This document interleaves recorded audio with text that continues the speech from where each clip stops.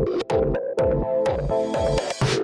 to the podcast of Destiny Community Church. So today is what we call Support Staff Appreciation Day. And this is a day that the council and I have set aside to honor our support staff. And in an effort to be a sweet pastor today, I have chosen not to embarrass or roast our staff.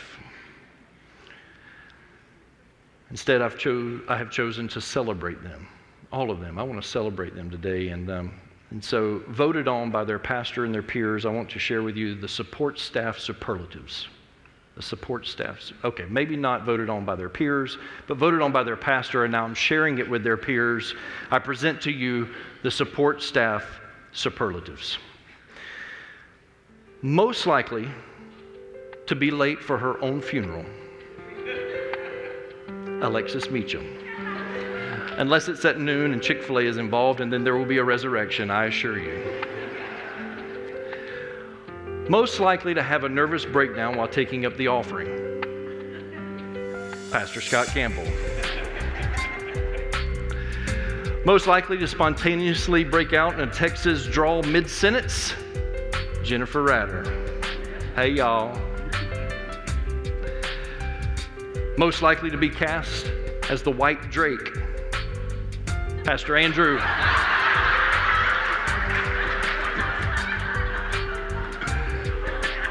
Go ahead, get your phones out. I'll let you. We'll leave it up there for just a moment. Take pictures of the screen. We want this all over social media. Yeah. Most likely to set her browser homepage to WebMD, Nikki Campbell, self-admitted hypochondriac. Most likely to become a meteorologist that specializes in organic spaghetti models, Cindy Law. If you've never been through a hurricane with Cindy, it's interesting.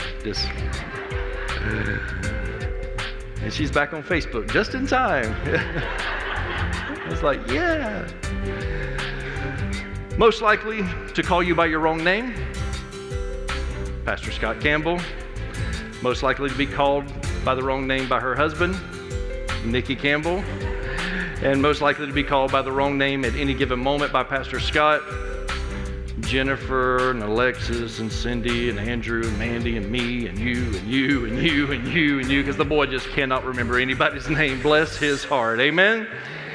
Amen. How blessed am I to serve with these amazing people. Church, I cannot express to you how thankful I am to God for the team that He has put around me that I get to serve this church with. And though today is not just about them, I assure you that as we get into God's Word, this is to speak to all of our lives. This includes all of us in the room, and today is not just about them. They certainly do encompass the qualities that God is highlighting today, and I want to celebrate that with them. Now, let me say this to you, church, because for those of you that are guests with us, and you may wonder what is going on here, we're not celebrating a man or a woman. We're not celebrating a person. We're celebrating what God does through their life. And all throughout God's Word, especially in the New Testament, there's testimonies, written letters of Paul celebrating what God has done in and through people's lives. And that's what we do here. But in an effort to tie this in with support staff appreciation, and also with your life and where you're at and what you're going through and what I know God wants to do in your life, I have prepared a sermon today called Who's Got Your Back? Who's Got Your Back? It takes a team to succeed. Church, listen to me. You cannot succeed in life without a team. You're going to have a group of people around you that help make you a success. When you have a group of people that are hoping for and believing for and working together, it's then that goals are accomplished. This is easy to see when you're watching team sports. Yesterday I was watching a lot of college football on TV, and it doesn't take you long to watch football to realize that a good quarterback is only as good as his offensive line. It takes a good offensive line in order for him to succeed. In volleyball, an outside hitter is only as good as her setter. You can have the greatest basketball player in the league, but he is only as good as the team around him. Ask LeBron James and the Los Angeles Lakers, and I'm so glad they stink. Even the greatest solo athletes have a team around them. We often don't put all this together. We don't think this way, but think about it. The best golfer. The best golfer has a caddy. He has a swing coach as well as many other people that are on his team. We know the greatest Olympic swimmer has a swim coach and a physical trainer. Even 12-time Nathan's hot dog eating champion Joey Chestnut has someone that cooks the hot dogs and also runs the stopwatch, and he even has a doctor that says, "Stop, you're going to die if you keep eating all these hot dogs." It takes a team, right? Ecclesiastes chapter 4, verses 9 and 10 tells us that 2 people are better than 1, for they can help each other succeed. So 2 are better than 1 because they help each other succeed. If one person falls, the other can reach out and help, but someone who falls alone is in real trouble. I have been there in my own life. I have been in places mentally where I have isolated myself. And when the enemy leads me to believe that isolation is a better environment for me, when he lies to my heart, when he lies to my thoughts, and he leads me to believe that isolation is best for me, that's where I find myself in big trouble. God has designed your life in such a way that it must include others to be successful. You must allow God to surround your life with a team of people. You may not call them a team, but you need a team of people that will surround you to help push you towards the goal that God has for you, and you may be a part of their team also. I can tell you this, church, that the success of this church has not and will not fall on the shoulders of any one man or one woman. The success of Destiny Community Church has and will continue to be a team effort that has been blessed by God. First of all, it is a team effort by our staff. I cannot do this without them. Then it's a team effort by the volunteers in this church, and that makes up that is all of you. You make up the volunteer base of this church, and it is a team effort. And because of this team effort that God has blessed, we continue to see God moving. We continue to see God healing. We continue to see God saving. We see the church being built because human beings have submitted to God's model of having a team of people that have the same goal in mind. The enemy knows the power of unity and teamwork. The enemy knows that it's a powerful thing. And it's the reason why he fights against it so much in your life. I believe there's people here right now that you're battling isolation because the enemy has convinced you that you're in this thing all by yourself. The enemy knows how powerful the team model is when God is behind that, and he fights against it. And the reason why so many churches are ineffective today is because they have allowed the enemy to take up membership in their pew and to stir up division among the members.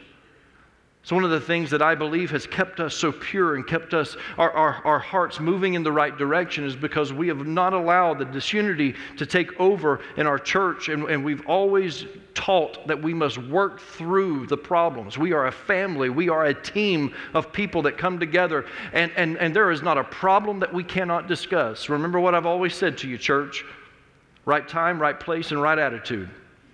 We can talk about anything with anyone in this room at the right time and the right place and the right attitude. And if we keep that in mind, we bring a resolution to conflict, because the enemy is trying to take that conflict and to bring disunity, because he does not want us to be successful, because he understands the power behind teamwork. Psalm 133:1 says how wonderful and pleasant it is when brothers live together in harmony. And so when we're together in that one mind and that one accord, there's power there. Think about the church in Acts chapter 2. In Acts chapter 2, when the church came together in one mind and one accord, the Holy Spirit fell upon that church, and that's when the church began to explode. There's power in unity. There's power in teamwork. Jesus said in Matthew 18 and 19, he said, again, I say to you, if two of you agree on earth about anything they ask, it will be done for them by my Father in heaven. There's power in coming together in the name of Jesus. And the enemy doesn't like it because the victory that God has for your life involves a support team around you, and he tries to destroy that constantly in our lives. Now, this morning I'm going to be reading out of Ephesians chapter 6, a number of verses out of Ephesians chapter 6. And as you turn there in your Bible or on your digital device, let me kind of set this up for us a little bit. In the New Testament, you'll be hard-pressed to find someone that was more instrumental in building the early church than the Apostle Paul.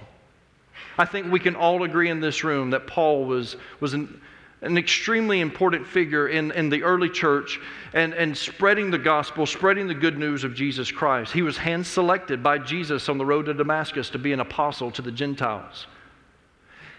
We know that God used him to write 13 books in the New Testament, possibly 14, but we can't prove the other one, but we know that he authored 13 books, more than any other biblical author.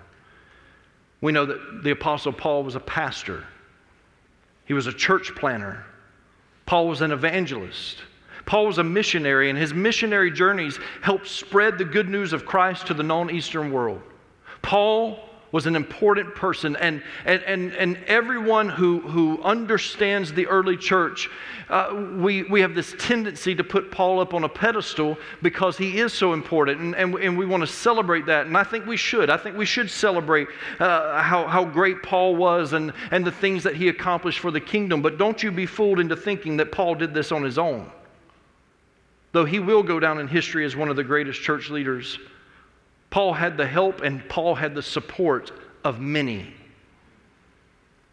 In his letters, Paul would often mention people by name that helped him fulfill his calling on his life. And so he would call them out by name. He would call out Barnabas, Barsabbas. He would call out Silas and Timothy and Lydia. He wrote about Philip, Julius, Phoebe. He talked about a couple by the name of Priscilla and Aquila that helped him. He wrote about Apollos and Luke. Paul mentions no less than 76 different people in his letters that helped push him in ministry, that helped support him in ministry, people that had his back in ministry. So we cannot say that Paul was great all on his own. No, Paul had a support team around him, and that is what God desires for our lives too. Listen, the reason why some of you have yet to find that success in the kingdom of God yet, the reason why you have yet to answer that call that God has for you and to see God's hand moving in your life is because you simply have not put the support team around you. And once you start putting that support team around you, you're going to see God's hand move in your life, because Jesus gave us that promise that where two or more come together in His name. And so we've got to put an emphasis on this. There were hundreds of other people in various congregations that helped fund Paul's missionary journeys. Too many for him to name. The point is that to be successful, Paul needed people around him. And for you and I to be successful, we have to have people around us. So I want to turn our attention this morning to Paul's letter to the church in Ephesus. And by the end of this letter, Paul mentions one young man by name that I want to focus in on, and we'll get there in just a moment. But to fully understand what this young man, his name was Tychicus. And Tychicus was a very important, very instrumental person in Paul's life. In order for you to understand why he was so important, you've got to read a few verses ahead as Paul illustrates the whole armor of God. And so this is going to stretch some of you today. I want you to stay with me. It's going to be educational, but I think it's going to help you understand the importance of why you need someone who's got your back. Ephesians chapter 6, verses 13 through 20. Paul says, "Therefore, take up the whole armor of God, that you may be able to withstand in the evil day, and having done all, to stand firm. Stand therefore, having fastened on the belt of truth, and having put on the breastplate of righteousness, And as shoes for your feet, having put on the readiness given by the gospel of peace, in all circumstances take up the shield of faith, with which you can extinguish all the flaming darts of the evil one, and take the helmet of salvation and the sword of the Spirit, which is the word of God, praying at all times in the Spirit with all prayer and supplication.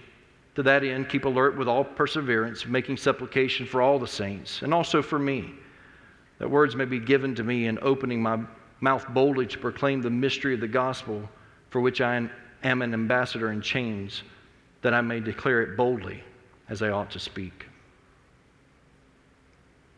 Paul encourages us to put on the whole armor of God. And today I don't have time to get into an in-depth study on the armor of God. Maybe we will at some other point. We have done that in the past. But today, rather than spend our time looking at each element of the armor of God, I think it's important for us to look at it in a brief synopsis and just see what it covered. The first thing that Paul tells us to put on is the belt of truth. Then he tells us to put on the breastplate of righteousness. Then he talks about the shoes of the gospel of peace. He talks about the shield of faith and the helmet of salvation and the sword of the Spirit. These are the things that Paul said, you must gird yourself with these things. What Paul was describing to us was a Roman soldier's uniform that was both defensive and offensive. In other words, Paul was not sending us into a battle without not being able to defend ourselves, but also to attack when we need to attack. The armor of God, as you read through it, it looks complete. It looks like that is everything that we need. It is both offensive, it is both defensive. But with this uniform, there are major organs that were protected on the front side. We understand that the helmet of salvation, it would protect the brain. We understand that the breastplate of righteousness would protect the heart and even the lungs. But not only were some of the major organs protected, we know that the gospel of peace, the shoes, were protecting the feet, and every soldier has to have his feet protected. You need a good pair of shoes, a good pair of boots before you go into battle, right? We know that the arms were protected because of the shield of faith. We know that even the reproductive system was protected with the belt of truth. And I don't have the time to get into all the details of that, but know that the New American Standard Bible says, having girded your loins with truth. And so the reproductive system of the church is guarded with the belt of truth. It would appear as though the soldier was complete, but when you look at the soldier's uniform, you would also realize that on the back side, he was completely vulnerable. Because if you were to look at the back of a Roman soldier, all that you would see would be a few leather straps going across his back, holding on the breastplate of righteousness, but he is completely vulnerable from the back, his back being exposed. And with no protection on the back, they could easily be stabbed in the back. Maybe someone would attack them and stab them in the kidneys or go for their spine. Leaving the back exposed, Paul continues in verse 21. Now understand, he just gave us the instructions to put on the whole armor of God. And then he goes straight into verse 21. So that you may also know how I am and what I am doing, Tychicus, the beloved brother and faithful minister in the Lord, will tell you everything. I have sent him to you for this very purpose, that you may know how we are and that he may encourage your hearts. So we turn our attention now to this young man by the name of Tychicus. Tychicus is only mentioned 5 times in the Bible, all in the New Testament. We're first introduced to Tychicus in Acts chapter 20 on Paul's 3rd missionary journey, where there are a group of men that are traveling with Paul, and Tychicus happens to be in that group. In our text today, Paul called Tychicus the beloved brother or faithful minister. We know in Colossians chapter 4 that Paul calls him once again a beloved brother, a faithful minister, and then he adds on, and fellow servant. Paul trusted Tychicus to deliver important letters to the churches in Ephesus and Colossae. Although he is not the star of the story, we know that Tychicus plays one of the most important roles in all of the Bible. It's a role that many of us overlook from time to time. It's the people that have the back of the individuals that God is doing great things through. It's the Tychicus of the Bible. It's the little people that only get a few verses here and there, but without their influence and without their determination, without their support, we would not have the Bible that we have today, and we certainly wouldn't have the victories that we have today. His very name meant lucky or fortunate. I'm not sure if it was a nickname that Paul gave to him or not, but I think Paul considered himself very fortunate to have a colleague like Tychicus. He was a faithful encouragement to Paul. And because of him being a faithful encouragement to Paul, when he was ready to write his letter to the church in Ephesus, he hands the letter to Tychicus to hand deliver it to these people. And he tells them in the letter, this guy's been an encouragement to me, now I'm sending him to be an encouragement to you. I want you to meet Tychicus. Because what Tychicus means for my life, I believe that he can be an encouragement to your life also. Man, is that not the prayer that I have and not the prayer that you have for your life? If God was still writing His Word today, I just want to be known by that encouragement. I want God to use me in a way that when someone needs to be uplifted, when someone needs protection, when God would raise up people like this, that they don't get the limelight. They're not stars in the story, but yet they are so instrumental. And Paul says, I want you to be encouraged by the ministry of Tychicus. Now, it's no coincidence, church, that immediately after Paul describes the armor of God with the exposed back, that he makes mention of this young man that has his back, that has been such an encouragement. You have to understand that nothing here is by accident. It is very intentional. And in a society that was heavily influenced by Rome, the Ephesians would have understood the different formations that the Roman army used when fighting. You see, the Roman army, they were trained to fight as they were guarding each other's backs. Let me use you two real quick. And so if I'm standing here with my shield and my sword, they had different formations to where we were guarded on all sides. It doesn't matter if we do not have any armor on our back, because the Roman army was trained to fight in defending the one behind them. They were a war machine. And what appeared to be as a weakness to them became one of their greatest strengths. That these men would fight for each other. They truly had one another's backs. And the only way that my back would be attacked, the only way that would happen is if something happened to this guy, something happened to this guy, or if one of them turned and betrayed me and stabbed me in the back. Thank you, guys. But no one would want to do that, because the punishment and the penalty for betraying one of your fellow soldiers was outrageous. They had this mental mindset that it's one for all and all for one. That if we're going to fight and we're going to be completely covered on the front, then we're going to make sure that we're guarding each other from behind. We've got one another's backs. And Paul shares the armor of God. You must put on the armor of God where you are completely protected. But for that vulnerable place, I've got a young man by the name of Tychicus. And Tychicus is the one who had my back. I tell you this today because some of you need to realize that you need a Tychicus in your life. You see, we've all got that inner circle. And I'm going to be careful here because I don't want to offend, but you have people that are surrounding you. You have a team. Now, whether or not they're effective or not, I don't know, but you have a team around you. We've all got that inner circle. We've all got the people that we want to rely on. We want to lean on them. But you need a Tychicus. You need someone that will guard your back while you fight the battle of your life. That when you are fighting cancer, you've got someone standing behind you that says, no, while they're fighting that battle, I'm guarding them on this side.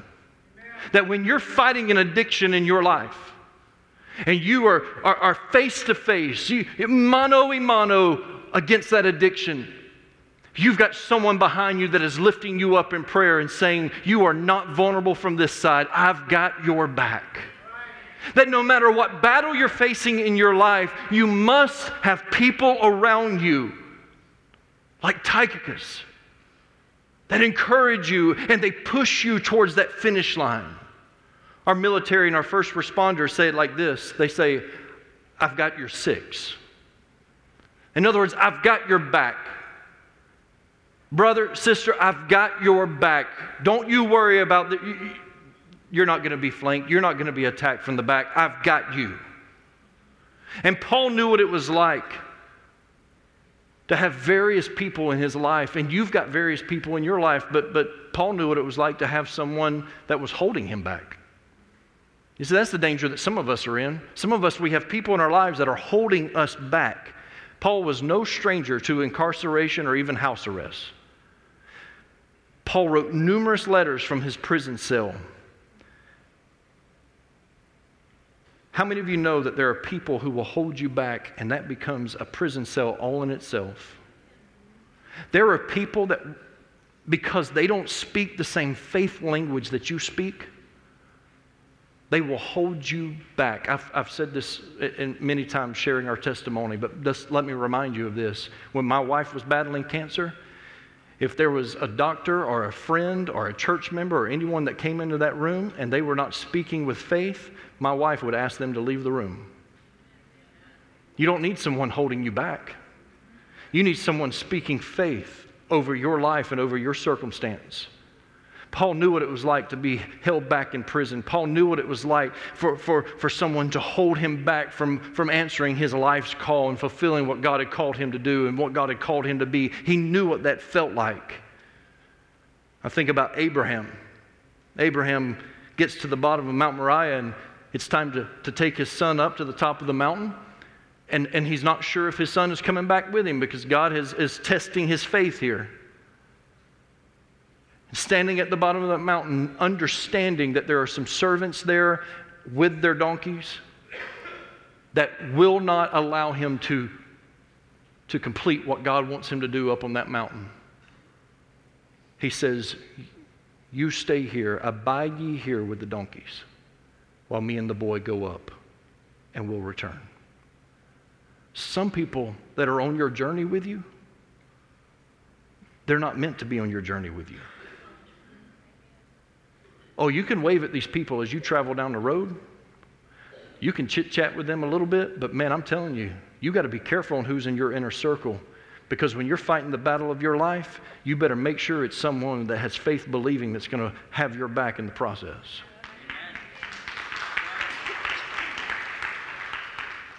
Paul knew what it was like to have someone stabbing him in the back.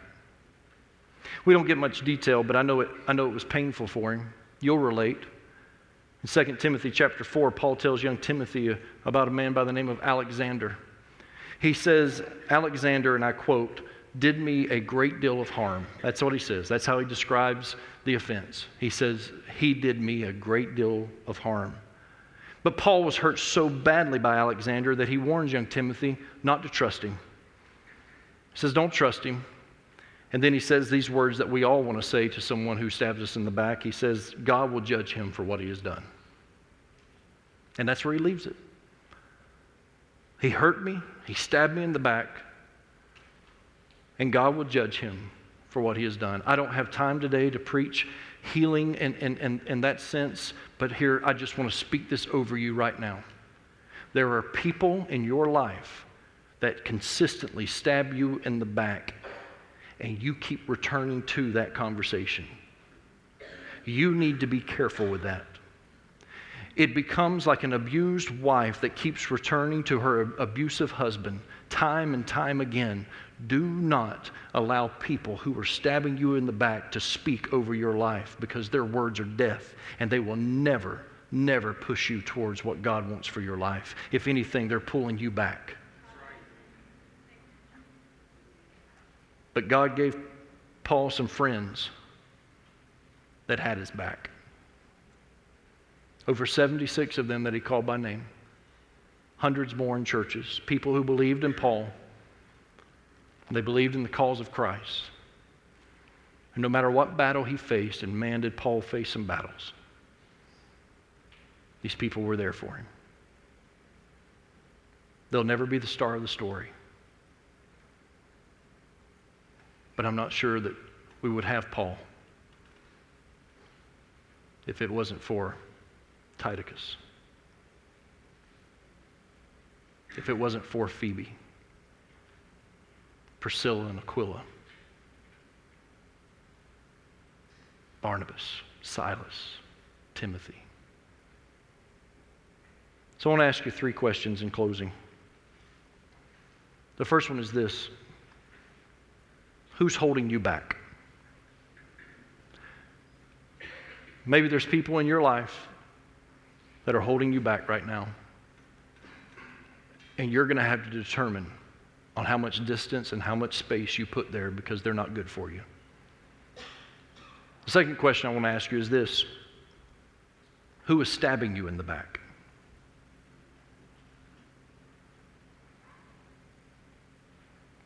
There's something that God gave humanity that really separates us from the divine, but is a defense mechanism that He gave us. God has the ability to forgive and forget. Humanity doesn't. We constantly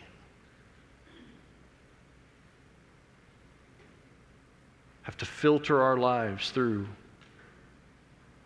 this is what you did to me. I'm going to have to be careful. I'm going to have to leave my guard up until you prove otherwise. And I know that this is a slippery slope, and I want to be careful with this, but I just believe right now that there's someone here that you have to realize you can't keep going back to the one that keeps stabbing you in the back, because God has prepared a Tychicus for you that's got your back. That's my final question for you. Who's got your back? Who have you allowed God to bring alongside of you